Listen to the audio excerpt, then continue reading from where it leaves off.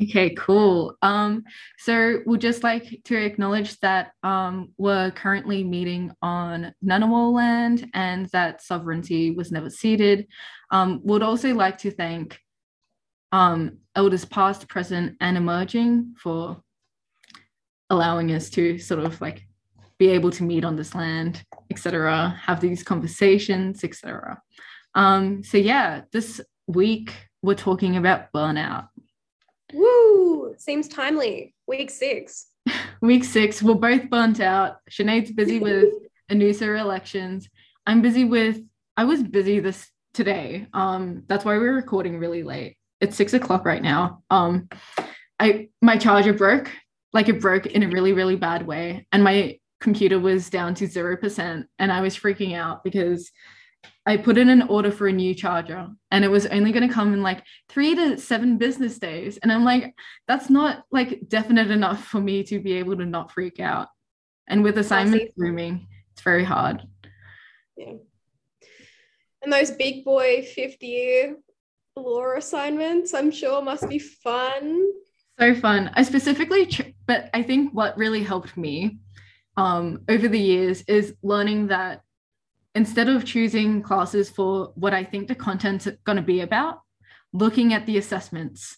I do the same thing. No, I do this as well. I always check the assessments before I take a course. And then I'm like, nah, like if the assessment is literally, so I'm really shit with, excuse my language, but I'm really shit with essays. So like if I see a course has like 10% participation and then a 40% essay and a 50% essay, I'm like, absolutely not. Like, yeah, I am not taking that course. Like I took a course this semester literally just because 3 of my friends were taking it, and then it like the assessment was 2 take-home exams and 4 quizzes, and I'm like, fuck yeah, quizzes are really good. Love take-home exams, love like multi-choice. But I think that's also another thing about burnout is that one good way to prevent it is learning, like it can be a little bit hard in first year, but I think sort of like learning your limits and knowing your limits, and what you feel perfectly capable of doing and feeling confident about doing and the amount that you take on. And so looking at assessments before you choose a course is really helpful with that. It also sets your expectations for the year. So when you decide on like however many courses you're doing, looking at the assessment and going like, okay, well, I know roughly the structure of this semester and how it's going to go and what I can possibly achieve. Like for me, I can do essays, but if it's like 3,000 word plus essay, I'm just like, no, I'm not doing that course. I don't have the focus for that shit. I accidentally did a 3,500 word one and that was a nightmare. So know your limits, know what you're good at, know what you can get done with as little amount of effort as possible while still enjoying the course. I think that is a good way to choose a course. Because you don't want to do too much. And avoiding hurdle assessments help as well. Yeah, no, 100%. And then like a life hack hurdle with that one as well is sometimes like if you know you have to take a course, like a compulsory course, line it up with like some courses that are going to be like super easy, or like a bludge course, right? Like I have to take ideas in politics next semester. Technically I was supposed to take it last semester, but I dropped it because I was burnt out. So I have to take it next semester, and because I have to take it, I'm like, fuck it, I'm going to schedule a first year elective that only has 2 assessments in with it, even though I'm not that interested in the course material because I know I can get a good mark. And that's how you save your GPA if you are a neurodivergent person, or just in general. I think that's good general advice, I think. Yeah. But anyway, that's how you do it. Neither of us are neurotypical, so we don't know. Sinead's advice on keeping a good GPA whilst being neurodivergent is just scam the fucking system. Like, legit, last very scammy move from me here. So you know how you always get, sorry if I'm calling anyone out here, but you know how you always get those puritanical people in like the ANU confessions comments where they're like, you shouldn't be looking for a bludge course, like you shouldn't be doing that. And I'm like, get away from me. Like, I'm just here to get my degree. Like, I don't want to be a professor. I just want a degree that'll get me a job. Don't know why I chose to study arts then, but that's my bad. But yeah, no, like the other thing I would say is like last semester, right, or not last semester, this time last year when we had CRS, which is why I'm mentioning it now, is I took a bunch of like harder upper level courses that like were, you know, like I shouldn't have taken in my first year, I was supposed to take now. And I took them then because we still had CRS, so I could maintain that GPA. So and so life hack. like less stressed. Also, we still have CRS this semester. So if anyone listening feels a little bit panicked, just aim for a pass. It's troubling times and you don't have to affect your GPA. Obviously, that's like withstanding the understanding that like having CRS can influence like employer decisions, whatever. But at the end of the day, you're living for you. You're not living for your employer. Your employer can go suck it. Like potential employers can go suck it if they don't appreciate that you're looking after your well-being, because ultimately that would benefit them. So if you could spin it in that way if you wanted to, and they ask, oh, why did you choose CRS? And you could be like, well, I wanted to focus on myself and my well-being because I believe that will lead to greater productivity, it will lead to better results, etc. And then you can be like, boom, boom. Always a good spin. There's always a good spin for something. The other thing I'd say as well is it's equal pay day. Fun facts, 31st of August, it is equal pay day. So this is my quick shout out to direct action. Pay your female employees more than your male employees. Don't take a job where you're being paid the same as your male counterpart, ladies. Get paid more. Direct action. Do it. Acknowledge that you have the same capabilities or more, and that the barriers you face actually make it a little bit harder for you. So yeah, what is burnout? I read this blog just before this. It's called This Is Karma, because I wanted to be like, ooh, we're like real professionals. We actually do research before we delve into our topics. And just rocking up with the vibes. We just rock out with vibes, honestly. But I found this blog and it basically said that there's been like a 24% increase in burnout rates over the course of the pandemic so far. And so obviously this is an issue that targets everyone. It's not just neurodivergent people, it's literally everyone. And we see this during exam times a lot. Like ANU counseling has been overloaded every year with the fact that they're max capacity with their counselors, and a lot of people experience heavy burnout, especially mid to late semester. So they also identified in this blog 5 different stages of burnout. There's the honeymoon stage, onset stress, chronic stress, burnout, and habitual burnout. So I guess in this podcast, we sort of want to help you identify where you are in the stages of burnout and how to easily rectify it before you get to habitual burnout, because that is really hard to get out of. So I guess in terms of like honeymoon stage, it's where your motivation is at peak. Honeymoon stage is not really burnout. It's sort of like pre-burnout. It's like, oh, I'm really enjoying this. I feel motivated. I get things done on time. I'm not stressed. I really enjoy what I'm doing. Onset stress is sort of where I think a lot of people struggle identifying the markers for burnout. And so it sort of presents itself like, I didn't write this down, so I'm just going to go off the cuff of my head.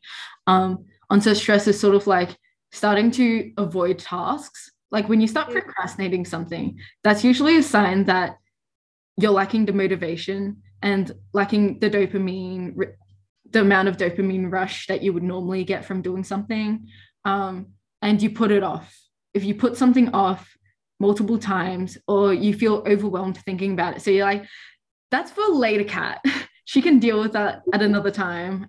This is or as I like to say, this is future Sinead's problem. When you start saying like, this is future me's problem, and when you start like just straight up avoiding things because you like feel really stressed thinking about it, when you feel like a lot of anxiety and you have a lot of guilt associated with the action of actually doing the thing or not doing the thing, and you're constantly thinking about it, that's sort of when it starts to feel, that's when you're starting to be burnt out, I would say. Yeah.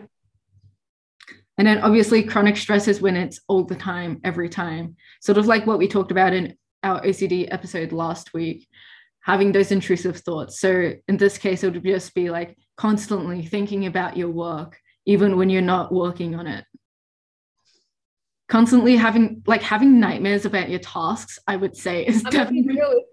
I'm gonna be real with you, Chief. I've probably been at chronic stress for like a year now. Yep, same. I think it's especially really hard during lockdown because if you're at home and your home is both your environment for relaxation and it's also your place for work and study, it's very hard to separate those three things. Like I remember my parents read something ages ago about how having like your desk or your study space in your bedroom is a really, really bad idea because it means by the time you get to sleep or want to go to sleep, you're just like, no, this is also my study space. And you start thinking about study things.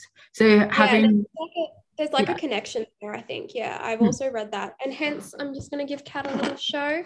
I got a double desk for me and my roommate, and it's in our living room. Bless. That's so smart.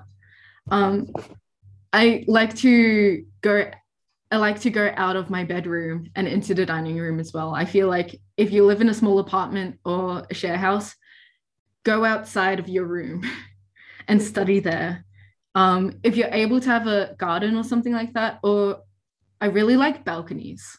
I feel like balconies are good, but I would keep balconies for relaxation, personally. I've got a little courtyard, which is nice. Yeah. So if you can maximize your use of space as much as you can during lockdown, that can be really helpful. I find it's a little bit hard sometimes studying in the same environment as other people. I find that so much. I think that might be the ADHD. Yeah. It might be ADHD. There's this photo of me. Sorry, I know this is completely unrelated, but there's this photo of me from like exam period, like second semester last year, when me and Bella used to go to like bottom floor Chifley all the time. And there's just this photo of me, and I put up this sign like next to me so Bella could see it. I was like, please do not talk to me. I will like chat with you for hours and get no work done. Yeah, that's me all the time. Unless I'm studying by myself and surrounded by other people, I can do that. Just not if we're both studying. I hate it when other people are studying around me. It freaks me out. It gives me more stress because I'm like, oh, they're doing work. Why aren't I doing enough work? Why can't I do the same amount of work as they are? And I start comparing myself to the amount of progress they've made. But I find in those sort of situations, what helps if you find it hard to study in the physical environment of other people is organizing with your housemates, maybe like what times you guys are going to be studying. So then sort of like sectioning it off. Maybe you're not like, oh, I have the first half of the day and you can have the last half. Figure it around your like different schedules. So like if they're having a break, then you can study. When you're having a break, they can study, and sort of organizing it like that instead throughout the day. So that makes it a little bit easier. Yeah, this isn't so much, I always find like, I know this is obviously won't be helpful for everyone, but having a new space did really help me. Like so when I was in high school, I like fully Pavloved myself. I was like, I will leave the house to study, and that is the only way I can get study done. If I am at home, home is my rest place and outside is study place. Yeah. So like, I was like, I couldn't study at home at all. Yeah. Which means like, oh, sorry, you go. Okay. Oh, sure. So when I went home for COVID because I was only like itty bitty first year. I'd been here for a month and then I had to go home. And so I went home for COVID, and I obviously had to study from home. I had to learn how to do it. And my coping mechanism for that, because I couldn't study with my parents around, because having my parents around meant relax. And so I couldn't study with my parents around. So my coping mechanism was I had to study after they'd went to bed, which meant I did like almost the entirety of my first semester on very little sleep, because I was living practically on a nocturnal schedule to get my assessments done because I couldn't study in the day, which like was fucked.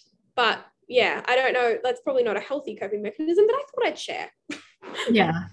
No, I get the same thing. Like if my housemate's here, what I usually do is I set up like a fake desk in my bedroom, which sort of I'm trying to associate with my mind that the desk itself is my study area, designated study area in my room. So if I put away the desk, it becomes relaxation time. So I think ascribing certain attributes or feeling or environments to certain things might help as well if you have to study in an environment that is usually meant for relaxing. Otherwise, usually what I do is I wait until my housemate's gone from the general area and then I start studying, because I have some making it like some techniques that I do while I'm studying, like a lot of fidgeting that I feel like would annoy her otherwise. Yeah, so I think with the 5 stages of burnout. All right, we got up to chronic stress. Yeah, we got up to chronic stress. So chronic stress is when it's like all the time, it's starting to inhibit you from being able to complete anything else. It's when it starts being really, really debilitating. And that's why it's chronic. It's ever present and it's always there. Which is how I would describe chronic things. It's just always there, hard to get rid of, super debilitating. So then you reach burnout, which I would say is just sort of a carry on from chronic stress, but it's gotten to the stage where you are actually incapable of doing the task as well. You're incapable of doing things to relax. And so it's when things that you would usually do to relax don't relax you, or you're unable to do them. It's the stage where when you procrastinate, usually you do some other things, but you can't even do them anymore. And it's gotten to the point where you literally just sit around and just stress all the time and you can't get anything done, regardless of what the activity is. So even if it's an activity that you usually enjoy doing, you're just like, I can't fucking do this, even as a procrastination technique. Yeah. And our goal with this episode, I think, is to help you recognize the first 3 stages before you reach this stage, because it's really, really hard to get out of it. The only way that I know how to get out of actually being burnt out is having breaks, like having the semester break, having a vacation. Yeah, I would agree with that. And so like I was in a meeting before I came to this. I'm always in meetings. My entire life is just emails and meetings. But so I was in a meeting before this and I was talking to my friend Sam, and like I was like, I'm going to record my podcast after this. Do you have any thoughts for me? And she said to me, like, pretty much exactly the same thing. Like, the only way that you can really recover from burnout is by like legitimately taking like either like fully like a large amount of time off of like everything, or like significantly lightening your workload, which like I would 100% agree with. Like, there have been points in my life where I was like, so like the worst burnout I've ever probably experienced was in my first year of HSC.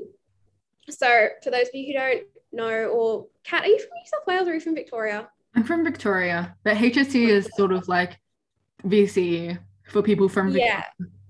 Yeah. So instead of doing 1 year of HSC like normal people, my school does 2 years of HSC where you do half of the subjects in your first year and half of them in your second year.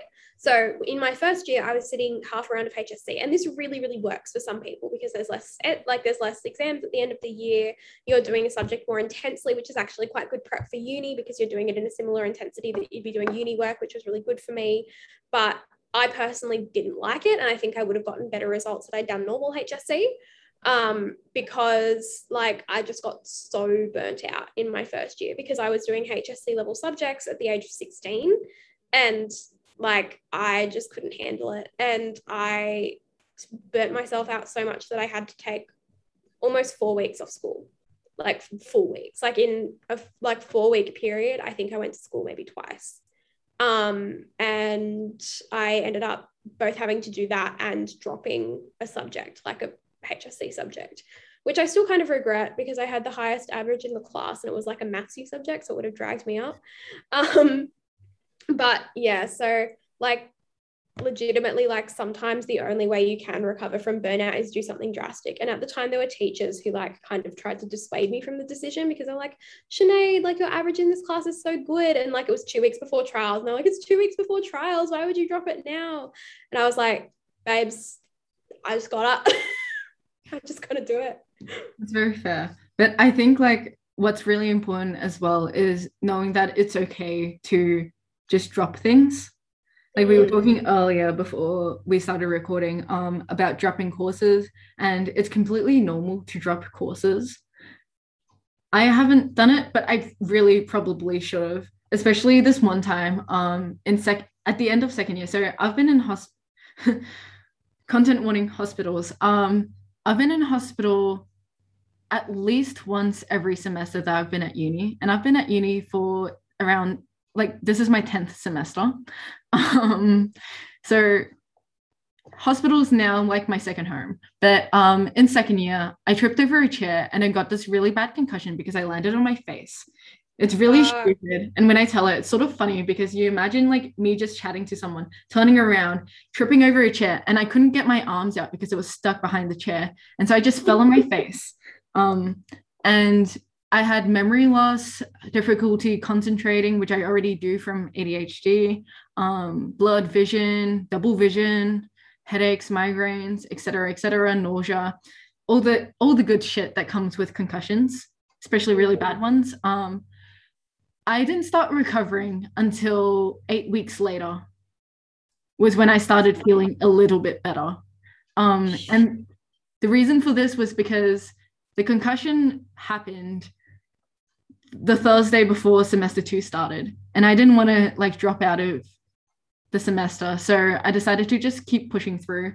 And because I did that, like the symptoms stayed for longer.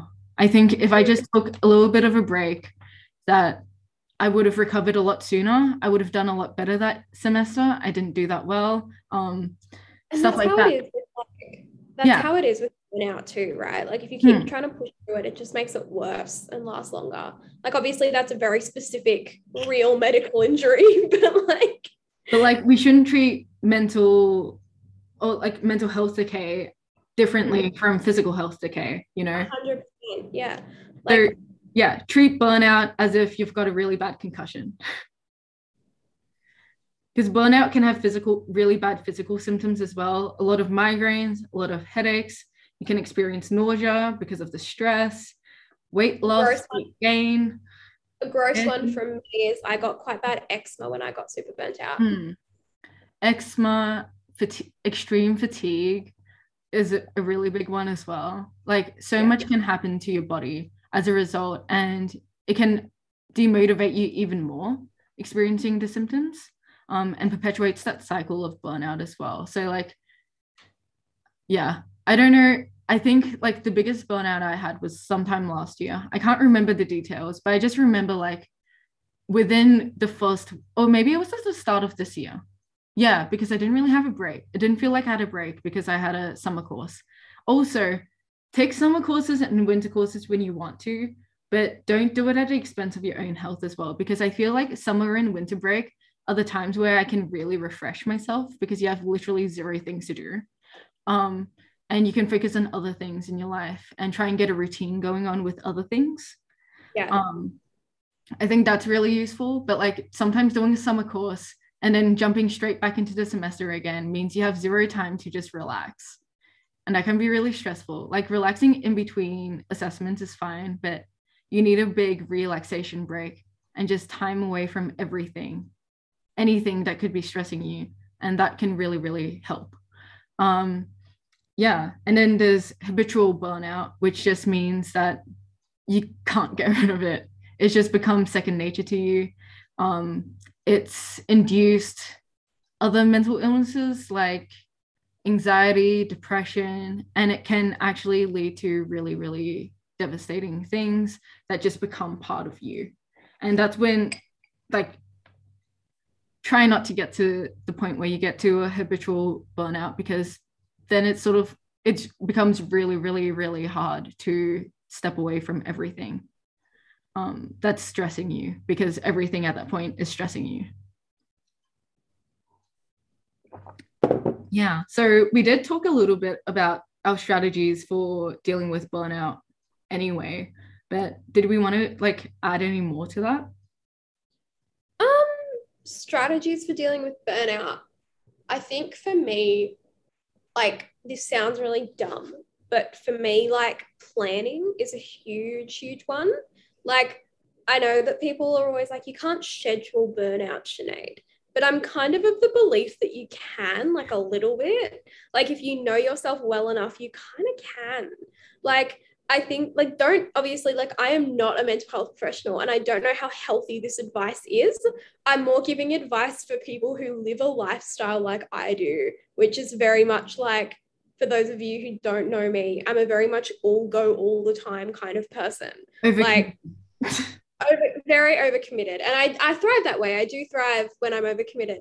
But that requires an intense amount of scheduling and, like, I guess, attention to my schedule to, like, make sure that I don't burn myself out. Like, I can't just go from one thing to the other to the other. I have to know what's coming, which kind of helps me, like, prevent burnout a little bit, because I also have to plan for breaks. So, like, for example, I don't know if I'm allowed to mention this. I don't think it's an electoral violation or anything, but content warning Anusa elections, I'm running in them. And because I knew that running in them was going to be a massive feat for me, I've now scheduled, like, a week of leave from work after, like, the week after elections, because I was like, which is also happens to be the first week of uni break, which is good. Like, that coincides and lines up quite well, because I'm just going to have nothing to do.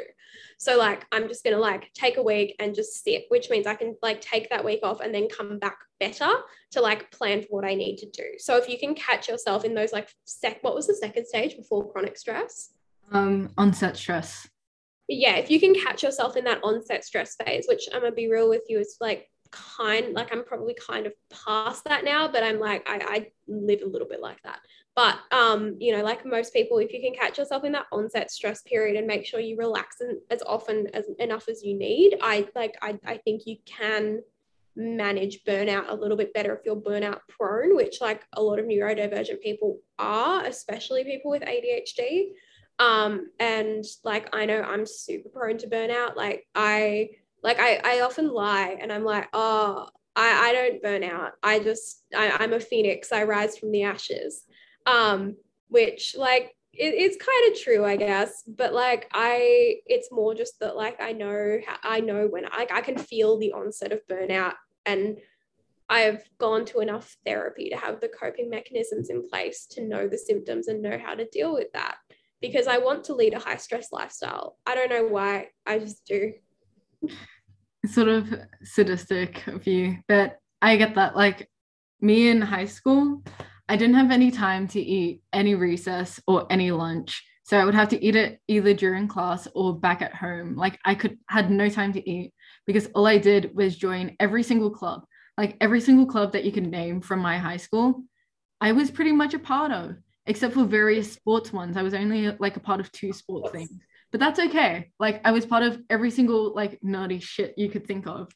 Because I was a nerd. I still am, but I found that going to uni has helped me learn how to relax myself a little bit, and choose very specific things that I wanted to do. But I think, like, what you mentioned was really good, like scheduling times for relaxation and dealing with burnout itself.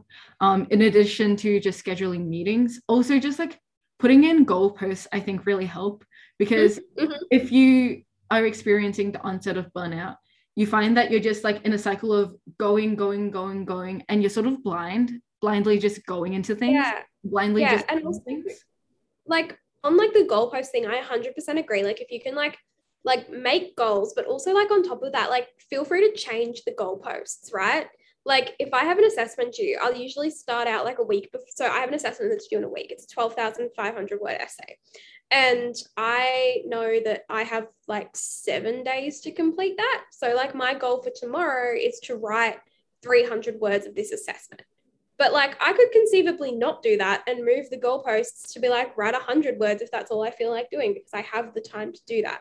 And, you know, like, that would be my other thing as well, because planning allows for you to, like, make goalposts, but also, if you're feeling extra burnout, to be able to change them. Like, as much as, like, this is definitely advice for, like, 17/18-year-old Sinead, which is, like, there is no getting around burnout without rest. Like, I think that, like, my biggest advice for, like, younger me, and also, like, you, if you're, like, younger me, I say this like I'm an old person, I'm 19. But Sinead's just talking about last year at this point. Last year in my year 12. But yeah, my advice for her would be like, yeah, like the way around burnout is actually to rest. Like there is no way out other than just to rest. And you can either schedule that rest when it will help you, or you can be forced to take it all at once after you burn yourself out. That's your choice. Yeah. And it really depends, I think, on how you burn out, how you deal with stress. So like for me, I'm the sort of person who can't just like schedule in those little burnout relaxation moments, mainly because I find it, one of my things is that I find it really, really hard to start things back up again once I've stopped. So if I've got the momentum, I need to just keep going with the momentum. And it's easier for me to go like, okay, here's my goalpost. I've reached a goalpost. Now I'm going to set the goalpost even further so I can reach that goalpost in the same time. And it's sort of like when I used to like do my readings, what I would do is like read like a paragraph. I'll be like, okay, just read this paragraph, and you're done. And then once I get to the end of the paragraph, I'm like, okay, just read a paragraph and you're done. And that really helped me get through things. Also just knowing that like, I just got to make it to this end really helped me. This is so good because we have like opposite techniques for dealing with burnout. So I think there'll be something in the middle of us for everyone. Yeah. Like, I'm just like, okay, I just gonna make it to mid-sem break. Like this entire half of semester, I'm just gonna make it to mid-sem break, and then I can like put a pause and then relax and then keep going. I find that really helps me, especially from like, I used to be part of a lot of swim squads. So that sort of thinking really helped me in terms of going like, okay, I just gotta make this many meters, and that's like 200 meters. And I'm like, that's 2 lots of 100 meters. That's 4 lots of 50 meters. I can definitely do 50 meters. So at each end of 50 meters, I'm like, only like 3 more 50 meters to go. And I found that really helped me get to the point where I could relax and feel comfortable relaxing. Break it down into smaller, manageable tasks. Yeah, exactly. I think breaking like long-term goals or long-term tasks into smaller bite-sized pieces really helps. Also in terms of like scheduling, if you're someone who likes scheduling, or you go like, okay, at this point I will schedule it, or you want to schedule your tasks themselves, I find it's really useful to add in buffer zones. It's really important to add in buffer zones. Buffer zones will like, they can be like a few days or something, but it means that if you are unable to do a certain amount within a certain day and you freak out because you're like, now I have to do even more the next day to make up for it, you have that buffer zone where you're like, no, actually I can just delegate it to a random different day that I have spare. And having days spare to work on something on top of what you think you'll need or what you know you'll need is very, very helpful for that, because it means that you don't overload yourself the next day as well. And you can just have an entirely separate day where you do even less work than you did the previous days. Yeah, no, 100%. Yeah. And I think like that's kind of what it's about, right? It's like, I'm kind of the belief, like, I feel like I'm about to get cancelled. But sometimes when people say stuff to me, I'm like, sometimes you just got to do it. You know what I mean? Like, that sounds really awful, but like, sometimes like, I don't know, I'm more talking like, this is obviously like a friend capacity. Like sometimes friends will come to me, be like, Sinead, I have this 3,000 word essay due. What do I do? And I'm like, you just got to write it. Like, I'm sorry, you just got to do it. Like, it's not going to get done otherwise. But I think that like the way to do that is to break it down into more manageable tasks and have those buffer zones to give yourself rest. Yeah. Like, thinking about a 3,000 word essay is fucking terrifying. So I'm never going to say to someone, you just have to do it. Like, even though that's sometimes what I'm thinking, because I'm a little bit mean. But like, yeah, like I'm never going to sit down and say to someone, you just have to do it, because that's fucking terrifying. Of course, thinking about it is going to burn you out. Like, yeah, you're never going to be able to do that. Like when I have a 3,000 word essay, I'm like, all right, I just have to write 300 words 10 times. Like that's like 10 paragraphs. That's fine. I can do that. 300 words, that's only like a few sentences. That's fine. That's doable. Yeah. And like how I go about it as well in terms of like tackling big tasks like that is sort of like when you're procrastinating or want to procrastinate, procrastinate by doing something that contributes to the task. So The at the end, task. yeah, so that you don't have to feel guilty about it, because you're like, no, I'm doing something that will positively like push me towards my goal of finishing this task. What I do is I write a fuck ton of essay plans. So I think my essay structure and the way that I tackle essays really helps me, particularly with delegating myself tasks. So what I do is I set out like a skeleton structure, like a really bare bones skeleton structure, just going like intro. I just write intro. How many words do I want to dedicate to an intro? My body paragraphs. What are the vague topics that I want to discuss in my body paragraphs, and the amount of words I want to put towards it? And then conclusion. How many words do I want to put to my conclusion? And that is my bare bones structure. That's essay plan 1 done. And now I have a vague idea of how I want to tackle it. And then when I go back to it, I go, okay, what exactly am I adding in my intro? And I just put in like background context, signpost. And then with the signpost, because you always have to signpost in intros, I highly recommend it. First, it like makes your essays really clear and coherent. It also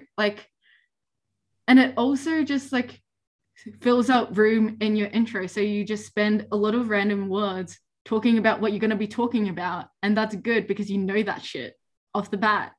And just doing that. And then going into my body paragraphs, I just go, here's the topic sentence I want to use.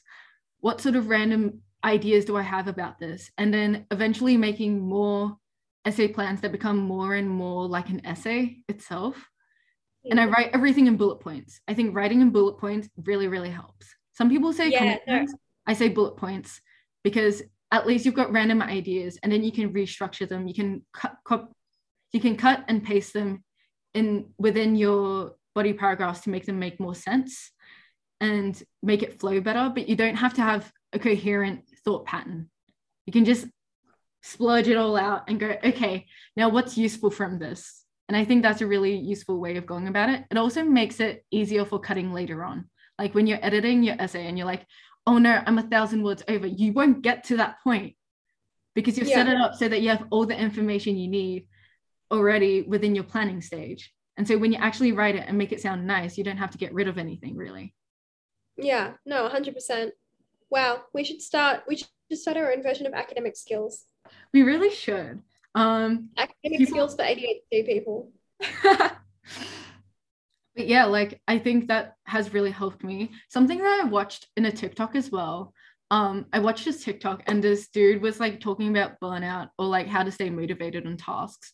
And what he said was someone told him to treat life like a video game. Yes. I haven't seen this TikTok, but I have a similar version. Mine is like so I actually kind of half picked this up a little bit from my friend Chelsea. Shout out to Chelsea if you're listening. Shout out to Chelsea. So Chelsea's my friend, and Chelsea's just like the main character of the friend group. We all have those friends who are just like the main character, right? Like Chelsea's the main character. And like I just picked up this like life skill of like I'm the main character. This is my movie. Like if I think like whenever I think about having to sit down and study and I don't want to do it, I'm like, imagine like a little study scene in like a movie, you know, like you're at a university campus, like you're a fucking uni student, romanticize your life. Like that's how I get shit done. Like romanticizing your life, yeah. Literally. That's a cool tactic though. It's sort of like going like, well, what would I like if I was to watch this movie? What would I want to see? What would the montage scene look like? Exactly. That's how I like legitimately how I motivate myself. I know it's super nerdy, but like whatever. Yeah. With the video game thing, it's sort of like going like everything that you do towards being a functioning human basically, it's like plus you're leveling up in experience, right? So every time that you wake up, every time that you go shower, you're plus wanting your experience, you're plus wanting your skill set, right? Like you have more experience showering now because you've gone showering, that sort of thing. So sort of like applying that to tasks as well, sort of being like, well, like just going like, okay, well, I've plus one writing out about the thing, reading the outline assessment, like outline criteria thing, looking at the rubric, that's a +1. And every time that you add a +1, it's sort of like a dopamine rush because you're like, oh my God, I'm becoming more skilled. I can't wait to level up as a human, you know? And with every task that you do, you're leveling up as a human. And I think that's a really cool, positive way to look at it, look at tasks. Yeah.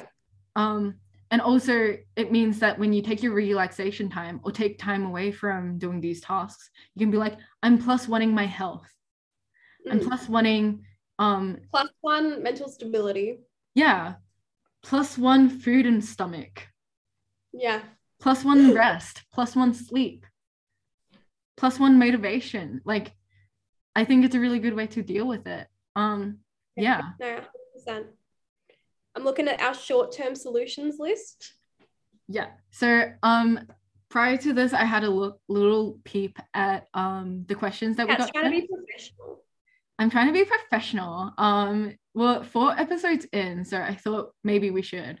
So I wrote down a few short-term solutions. I like dot pointing things. I love dot pointing things. If you see anything that I've ever written, everything's in dot points. I very rarely write out whole sentences unless I have to.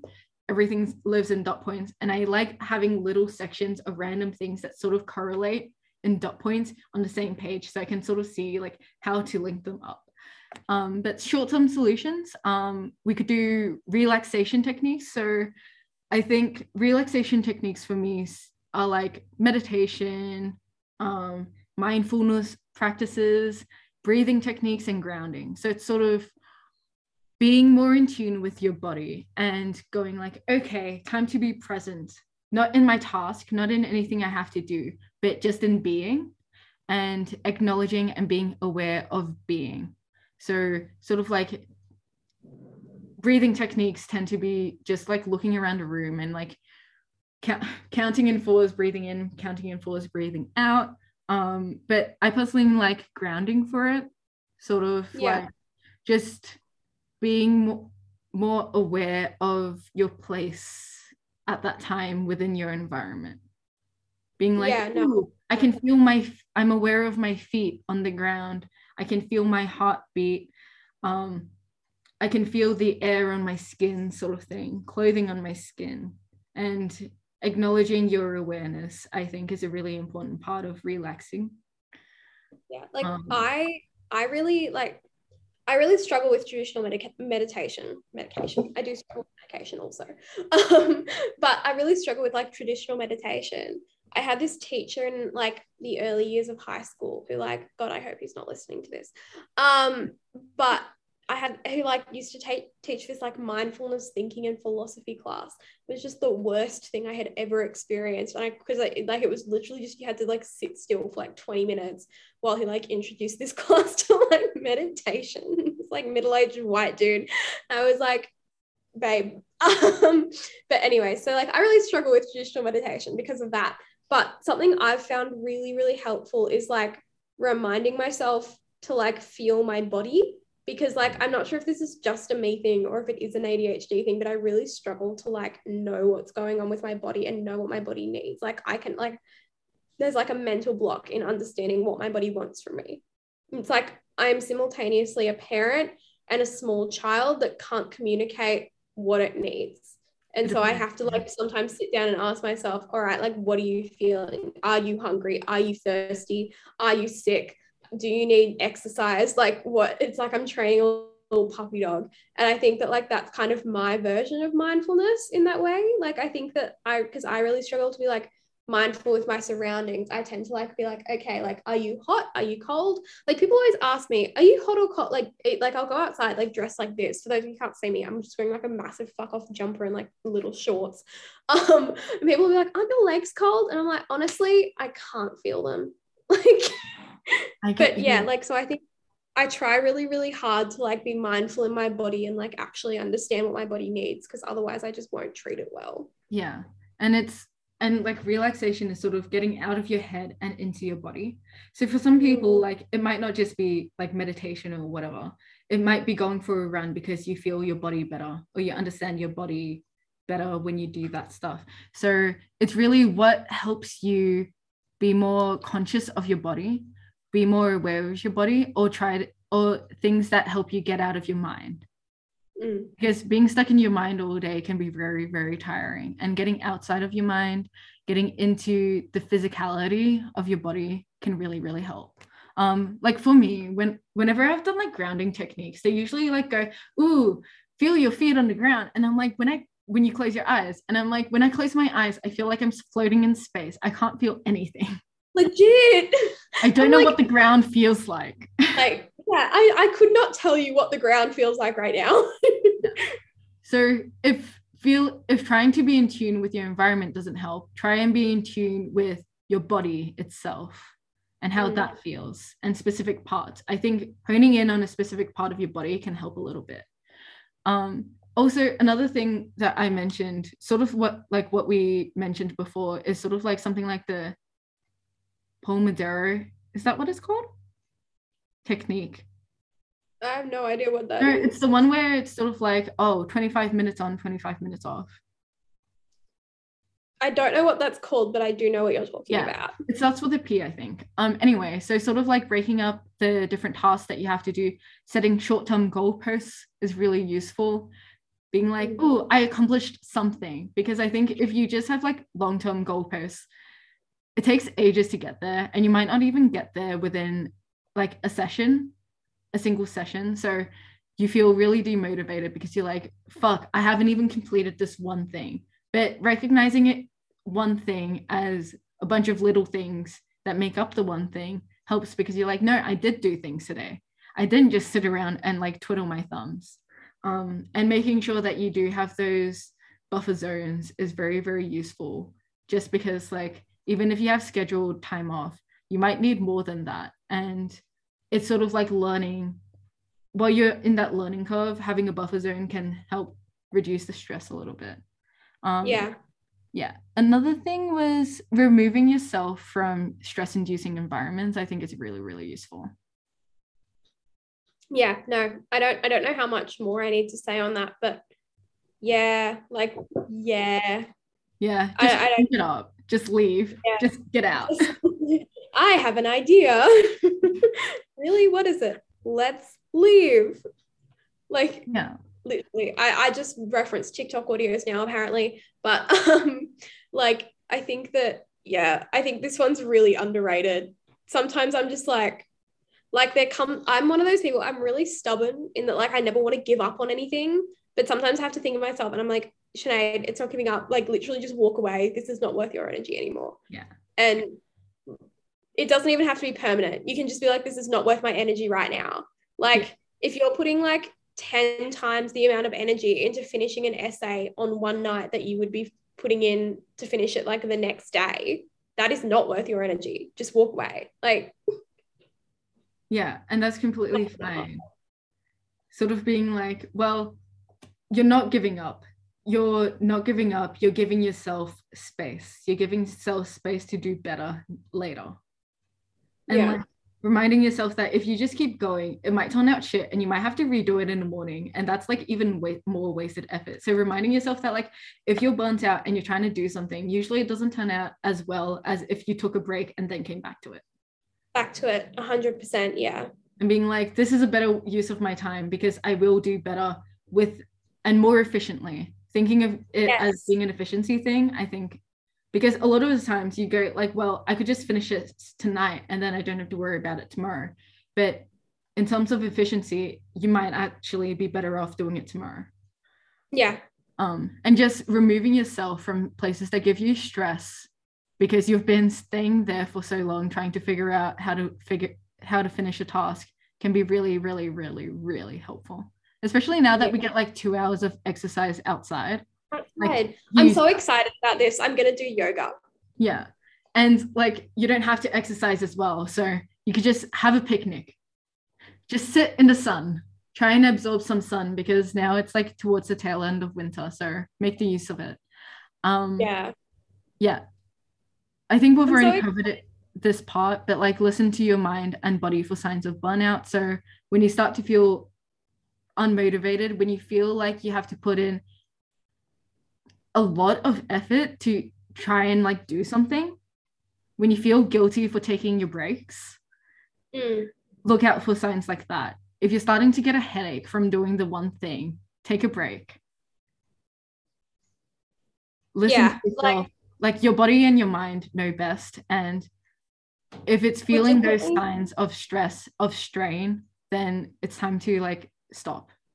Yeah, like legitimately, I am, like I mentioned this before, but I am so stubborn. I'm like, I cannot take a break until I have done this. Like, I must do this to deserve break. But that's not true. Sinead, past Sinead, you'll do better if you take a break. I promise. This makes me sound like I don't still do it. Present Sinead, you'll do better if you take a break. I promise. And I think another way of thinking about it is not thinking that breaks are something to deserve. Yeah, no, I have to I have to tell myself that a lot. Yeah. And reminding yourself that breaks are not something that you deserve, but that are right. Like if you were to do like a job, right? Like if you work in hospo, I can only talk from hospo because I do hospo. You have a literal legally mandated break if you work a certain amount of hours. So do the same for yourself. Like acknowledge it as like, if I keep pushing myself and like breaks are not something I need to work to deserve, etc. Like do a certain amount to deserve. They're an inherent part of the Fair Work Act. Yeah. Like it is a right to have a break. You like have a legit. right to breaks. Otherwise, it's unfair labor. Yeah. Otherwise, it's unfair labor. And like, if you were a business, someone could sue you. So don't do that to yourself. Yeah, legitimately. Like, union bitch in me says, take your break. They're deserved. They're deserved regardless of how much you get done. They're deserved because of the fact that you're doing something that requires a lot of energy, time, effort. They're deserved by the fact that you have a task that you're doing. And so part of having a task is having a break attached to it. And sort of attaching your breaks to the tasks themselves, I think really helps. Sort of thinking of them as a package deal. Like you don't have to finish the task to have a break because the breaks are inevitably part of your task. Yeah, no, 100%. Yeah. A big one, ask for help and support. This is hard. It is really hard. I wrote here on like a piece of paper, even if you don't think you might burn out, it's good to have measures in place so that if you do, it doesn't cause additional stress. So like what I like to do is, even if I think I could push through, just ask for help and support anyway. Preemptively being like, oh, I know this is a potentially stressful or burnout inducing task. I'm going to ask for help, or be like, hey guys, I might need some help later on. Yeah. So that you see those markers, because it can be really hard when you're feeling that stress later on to be like, oh, now I have to go ask people and burden them. If they're given a heads up, then it can reduce stress for you having to ask them, because you're like, they already know that this is potentially coming. Yeah, no, 100%. That's another thing as well. Like I find something that really helps is being super upfront about the fact that like I'm experiencing a little bit of burnout. Like with the people in my department at the moment, I was like, look guys, I really apologize. I haven't been as active as I would like to be at the moment. I've been a little bit burnt out lately. And, you know, it's the same thing. Like a lot of the time this does tend to happen post burnout, but I've tried to start, like I've got a policy at the moment of trying to start doing it pre-burnout, is just being like, hey, look, I have the potential to be like somewhat burnt out here.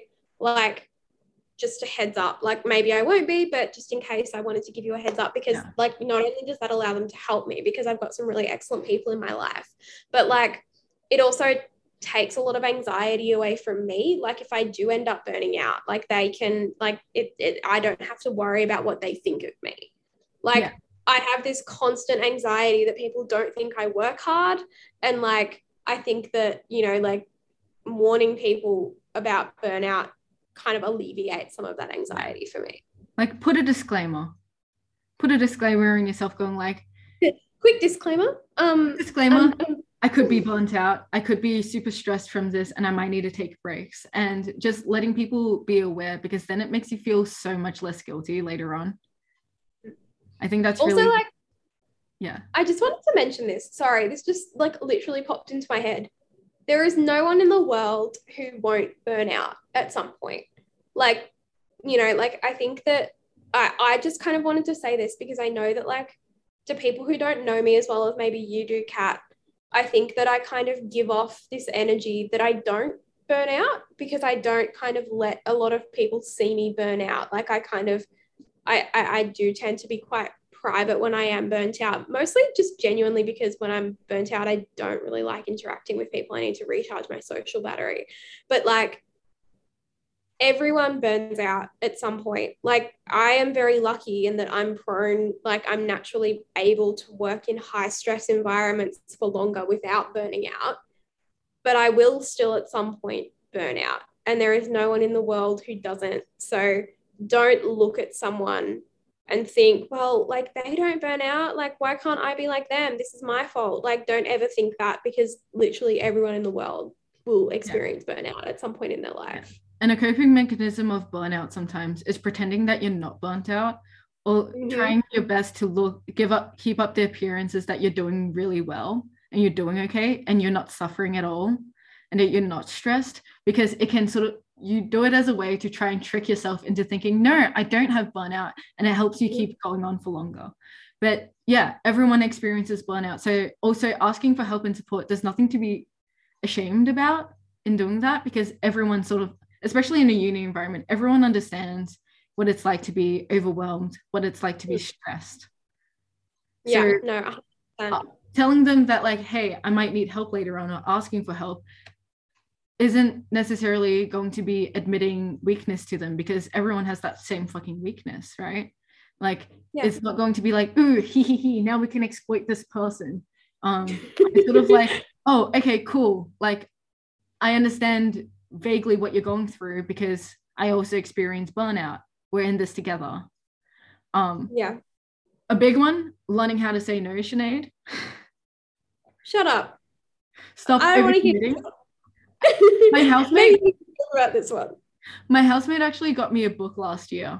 And she's like, disclaimer, you might not like the contents of this book, but you really, really need it. And it's literally a book that says, learn how to say no. I think you just told me my Christmas present, Kat. Yeah, you can borrow it from me, honestly. Would recommend learning how to say no. The book actually gives you quite a lot of examples of different ways to say no without saying no outright, because that can be a little bit hard. But learning to value yourself more than doing things. Like, you are not the sum of the things you're able to accomplish. You're more than that, right? You're also your health, you're also your well-being. And so learning to say no to some things so that you can say yes to other things, like looking after yourself, is really important. So like sort of reframing what no means. And if you say no to someone, it's not necessarily saying no to someone upright as well, or upfront, also gives them the time and space to try and find someone else to fill your space. It means that you're not burdening them because they can find other people. You are not their only source. Even if they try to guilt you into saying that, like, you're the only person who can do this, you're not. You're never the only person who can help them with whatever they need help with. And so it's okay to say no, because it gives them a chance to find someone who has the capacity to do something for them. Yeah, no, 100%. And like this is something I really struggle with. For people who both know and don't know me, I think it becomes apparent pretty quickly that like genuinely I can't even find a way to spin this. Like I just really struggle to say no. Like I have done many, many things that I maybe would have not wanted to do because I'm afraid to say no. And like a lot of things like I kind of have, or like a lot of other things that we've talked about on this podcast, I kind of have advice on like how I've dealt with it and how I'm like trying to overcome it. But I keep it real with y'all, Chief. I don't have any advice here. I struggle quite badly with this one in particular. I said yes. Like I said yes to DJing for Queer Ball, and when Queer Ball was set up to be scheduled, I was literally going to go into surgery like 2 days beforehand. Fucking hell. And after going through surgery, this is just on my feet, nothing major. I was like I was out of action for a week and a half.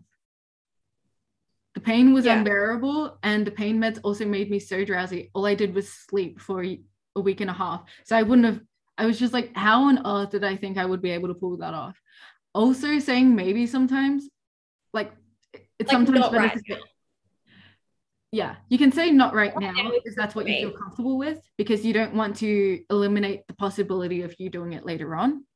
And that's perfectly fine. But don't say maybe when you mean no. I find trouble saying that because every time I'm like, no, in my head, I'm just like, I definitely don't want to do this. I just say maybe, or like, yeah, sure, later. And I just end up ghosting that responsibility, and it makes everyone mad. If you mean no, say no. Like, people won't get mad at you. And if they do, that's on them. That's not on you. Yeah. No one will be as mad at you for saying no as you think they will be, we promise. Yeah. Because it means, cool, that person's off my list. I'll try and find someone else to do that. Yeah. And like, if they really need you, they'll say, hey, look, I really need you. Like,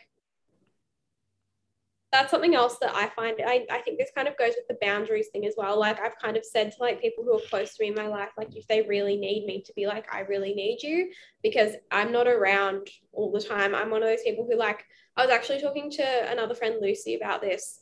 And we were like talking about this, and we were saying, she was saying how she's like a really awful texter, and I'm exactly the same. I'm really awful at responding to people, because like that's like kind of setting that boundary, and like saying like not right now is kind of part of how I look after myself and prevent burnout. But then like I kind of have that set up so that like if people do need me, they can be like, Sinead, I need you, and then I will like respond to them, which like I think is like also kind of helpful, at least it is for me. It can be a little bit helpful, but also like recognize that helping other people shouldn't come at the expense of yourself. It's something that I think Kat's judging me a little bit.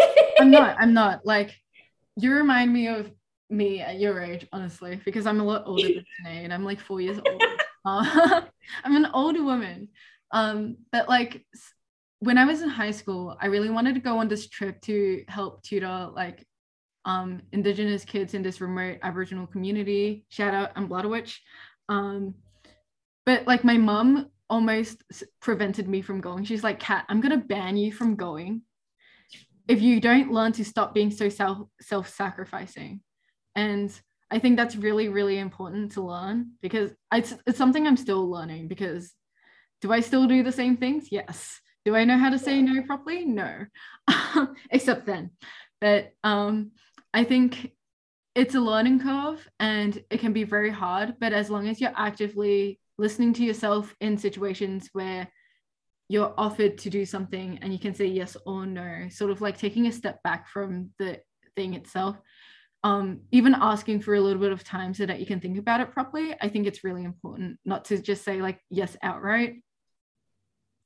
If you're someone who has trouble saying no, just ask, be like, hey, would it be okay if like I come back to you on this? So that it gives you time to actually properly assess whether you can do it and whether you're overcommitting or not, or whether it will cause you burnout. And like, if you say yes ultimately, but feel like you might end up saying no later and feel guilty about that, what like I do sometimes, give them a disclaimer, be like, I would love to, but just letting you know that I might feel burnt out because I'm also doing these other things, so that the person can properly like assess whether they really need you or not as well. Because some people don't say that they really need you when they really need you. Yeah, no, 100%. So just being able to do that, I think, is really helpful. A second question that we had, we have 2 questions and we're getting through them really slowly. I'm sorry. Tips for motivation during lockdown. Because lockdown's been extended for another 2 weeks, I think this is really, really prevalent. So I also wrote down a list for this thing. Setting up a reward system. So every time you complete a mini task, set yourself a reward, whatever you feel good having. So sometimes for people, it's like, ooh, I'll give myself a bath, or I'll treat myself to like Uber Eats. Some people do Uber Eats, or sometimes it's food, sometimes it's other things. Or you could be like, we all have a little we all have a little version of us inside our brains, and like little Sinead runs my brain, and so I have to like make sure little Sinead is happy, and then I can get my work done. Yeah. Think of it as like feeding yourself after a lot of exercise. Like it's a necessary thing, sort of having rewards in place to make sure that you are able to keep going. It also like helps your dopamine receptors being like, fuck yeah, dopamine. And sometimes, or like just even having a box to tick. I like having boxes to tick because I love ticking things off a list. I feel so accomplished. That feels like a reward to me. It's just being able to tick the box. But like regardless of what it is, make sure you have something that makes you feel like, yes, I've finished this. I've completed something. And that sends that signal to your brain where you're like, yeah, I completed something. Every time you finish something or even a little small task, because I think that's really good way of keeping yourself motivated. I already said thinking of your life as a video game, splitting long-term goals into smaller ones. We've already mentioned that as well. A lot of the general tips and tricks for dealing with burnout can sort of be applied to having motivation, I think. Having a bit of a lockdown study moment. Yeah. Having study sessions with friends is really good. I know a lot of like online communities at the ANU, like the ADHD collective, do these sort of study sessions. I know ANU Women's Department does them as well. A lot of colleges / residential halls will have them. So just like trying to set up study sessions with friends. They don't even have to be in the same like class as you, but having a time scheduled with someone to sit down and do something can help keep you accountable and make sure that like you're there for the task. Yeah, no, 100%. This is when my roommate comes in a lot. We kind of try and schedule our study to like a similar period so we can both just like, because we share like a big long desk, we just kind of like try and sit down together and do it, because like if both of us are studying, like we kind of have the opposite thing to you, Kat. If like both of us are studying, you know, we're more likely to get work done, whereas like if one of us is doing something else, it's going to be like, what are you doing? Like, yeah, that's fair. I like it when other people are doing other things because it puts less stress on me when I'm studying. And then I can feel accomplished by being better than them. I don't know if that makes sense. It's why I like studying in like Marie Ray, for instance. Like I feel like Marie Ray, because everyone else, like some people are studying, but most of the time people are just there to like chat with your friends, right? Chat and shit. Yeah, so I like just being there like, oh, I'm better than you, look at me studying. Which can be a tactic for some other people, sort of like making a competition with yourself and other people. What's your star sign, Kat? Guess. I feel like that's a very fire sign trait, but I don't think you're a fire sign. You like I'm not a fire sign. I don't have fire sign personality. Are you like a Scorpio? No, I'm Scorpio rising though. Oh, I'm proud of that. Actually, yeah. I'm really proud of that. I'm a double Aquarius. Hair color suggests you are an air sign.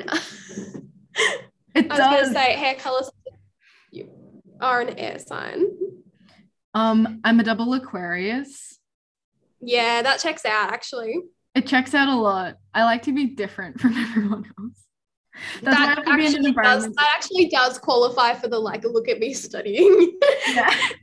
It's like look at me be different from everyone else and better than them. The way that I like to describe Aquarius is sort of like they're the sign that goes like, I'm not like other girls. I'm worse. I'm unique.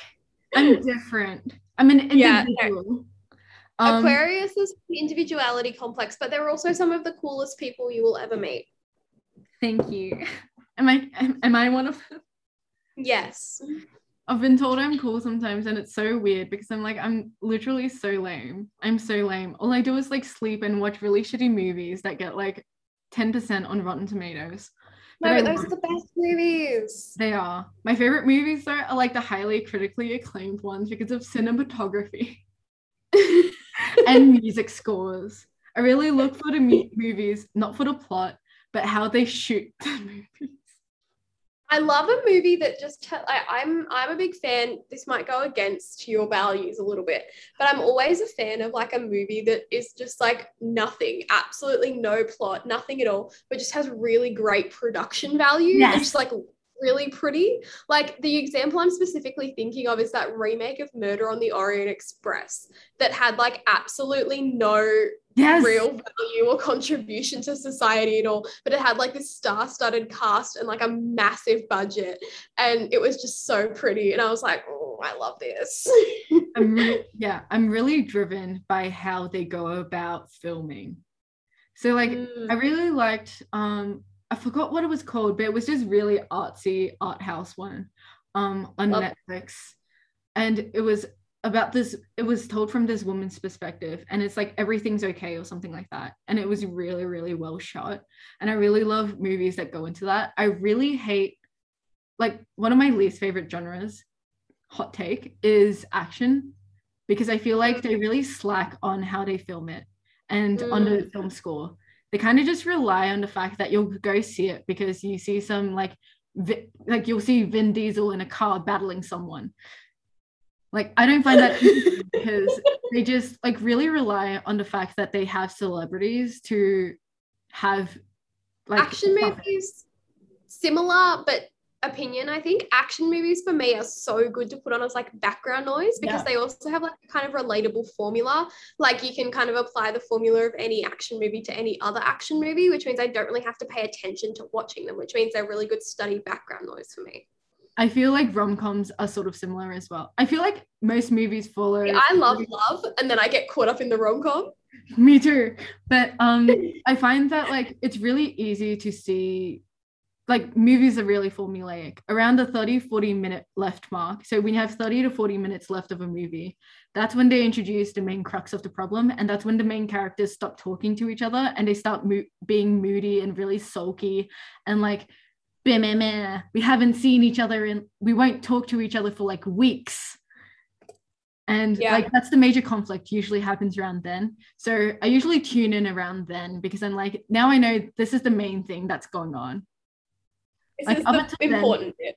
Yeah, like up until then, they're still building like, ooh, we're strangers. Let's try and get to know each other. Ooh, we sort of like each other. We have a little bit of a tiff, but that's fine. That's like a fake problem within our relationship, but we get back together, easy peasy. But then the main conflict happens around the 30-40 minute mark left. Yeah. And I find that really useful, just knowing the formulas for things and just going like, okay, every time I tune in, I know exactly where I am in this thing. We went on to movies so quickly. Yeah, I feel like we should probably try to start wrapping up. Yeah. But what star sign are you? I am a Pisces sun because of course I am. I am a Libra moon. Yeah, I'm a Pisces sun, I'm a Libra moon, and I'm a Virgo rising. You're literally zero fire, and I can see that. Yeah, I have no fire in my chart at all, like other than my Pluto, because like everyone in our generation has a Sagittarius Pluto, but that's the only fire in my chart. I have like no fire. I have 5 Aquariuses in my chart. Yeah, you give off an Aquarius sort of vibe. And like the weirdest part is like I used to be like, star signs, astrology is bullshit, but then I found out there's more things to it. Like there's different houses, depending on different houses, and there's a lot more facets to it. We're going to this astrology rant just really quickly. Like, finding out about houses, finding out about the different planets, I think really, and the different degrees as well, I think make it feel more legit for some reason. And the other thing as well, I was going to say, you know, you want to know the legit one thing that made me believe in astrology? Yeah. House perfection years. Google it. So in terms of like when you were born, every year of your life, you're going through a cycle, like in the 12, you know, stages of your life. And like you go through each house perfection year and like it will bring a different sort of fortune to you. And it's like so relatable. Like I'm in my 8th house perfection year at the moment and God, is it relatable. Like I just look back on this and I'm like, fuck, this is so true. And like, I don't know, it probably won't help anyone out there who's like a diehard kind of anti-astrology person, as I was already like I was brought up in a house that was very like witchy and kind of like astrology. But yeah, like I literally, my plan, should I not get elected, is I'm going to start Star Society next year, because ANU needs an astrology society. It does. It does. Like, there's so much to discuss in terms of that. Like, I used to hate star signs because I have the same one as my dad. And I'm like, I don't want to be like my parents. He, he, he. But like my entire life, I've been told that I'm too altruistic, too humanitarian. I literally hugged trees because I felt bad for them. And I would talk to them as well because I was like, they must be really lonely. I'm gonna like make friends with trees. Oh, really quirky little. I think little Cat and little Sinead would have been friends. That's something I would have done. They definitely would have. And like my dad, my entire life has been like, you're a humanitarian, tree hugging individual. You're so individual. You're so unique. Blah blah blah.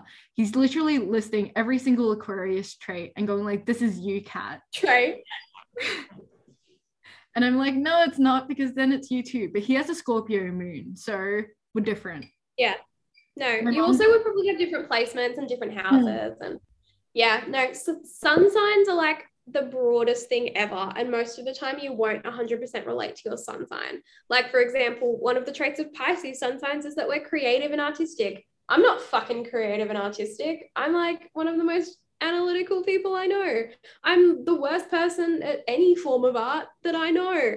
I have no eye for visuals. I hate music. Pardon? Is that your Virgo speaking? Yes, 100%. Yes, it is. And yeah, you know, like I'm not creative or artistic at all, but you know, I have like Pisces are often considered to be like, you know, like they have like they're quite, I don't know, like sentimental, and you know, have like a lot of feelings. They have a lot of feelings, but also they're like, because, so I'm not sure how much you know about astrology, but Aries is the first house of the zodiac, and Pisces is the 12th house of the zodiac. So Pisces is often considered to be like, not to like flex or anything, but like Pisces is often considered to like have, you know, like somewhat of like an old soul kind of like weary mantra, and also like have a little bit of like all the like lives you've lived before, like, so like, you know, it's kind of like this holistic old soul coming to an end thing, which like I feel like that's kind of the vibe I give off, like a little bit. It's like half that, but it's also like half I'm baby. Pisces. Yeah, those are the two, that's the two extremes of Pisces, and that's exactly where I live. Yeah, like I don't know where Aquarius is, but Aquarius is just like, fuck you guys, I'm gonna do whatever the fuck I want.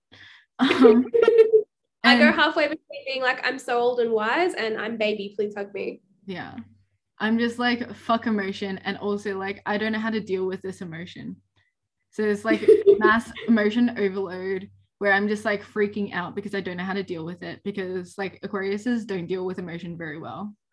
I feel like we get classed a lot as like aliens or like robots with our feelings, but I think it's more so that we like to deal with logic, and so having emotions doesn't fit well with that, and so we don't know how to deal with them. So we're just going to pretend we don't have emotion because we have a lot of emotion that we don't know how to deal with, so we're just going to chuck it to the side, but the emotion's still there. See, whereas like I'm so emotion like driven, this kind of comes back to like this learn to say no thing as well, but like I wasn't going to mention it before, so like content warning, I guess, Sinead's inner thoughts, which can kind of be a bit depressing. Content warning your thoughts. Content warning my thoughts. But yeah, like I kind of have this belief that the reason we're on, like people are always like, what is the great question of existence? Like, why are we here? And I kind of have an answer to that. My answer is, I think we're here to do good for other people and do right by other people, and we're here to cherish our relationships with other people. And like that's the most extrovert answer I've ever heard, but like that's genuinely what I believe. Like I think, you know, like we exist to have relationships with others, and you know, like, you know, fulfill parts in others' lives and stuff like that. And that's part of the reason why I find it so hard to say no, is it kind of goes against this like core life philosophy that I hold. But that core life philosophy that I hold also allows me to be very in touch with like my interpersonal kind of side of things and my like emotions and everything, which is also quite good, I guess. Yeah. So yeah, I think that'd be a very nice note to wrap up on, I think. That is. Help others, help others. Yeah. And helping yourself is also helping others, because that means you can be better there. Yeah, and you can be there for other people. It also means that you don't ask as much of them as you would if you weren't looking after yourself, etc. I think it's very important just to recognize that when other people also want to help you as much as you want to help them. And so if you're suffering by trying to help them, it's not really helping them. 100%. Yeah. Okay. Alrighty. Love this. Love you. I'm going to stop the recording now. All right. Mwah. Mwah. We'll see you guys. Oh, we'll see you guys in like 2 weeks, I think. We might do like some mini sessions. Break. Take a burnout break. Yeah. Like we might host some live stream sessions in between on Instagram or something. That'd be fun. We just have like random chats, but it's not a full-on episode. Whatever. Okay. Yeah, come ask us questions. Yeah, please. We love company. Alrighty.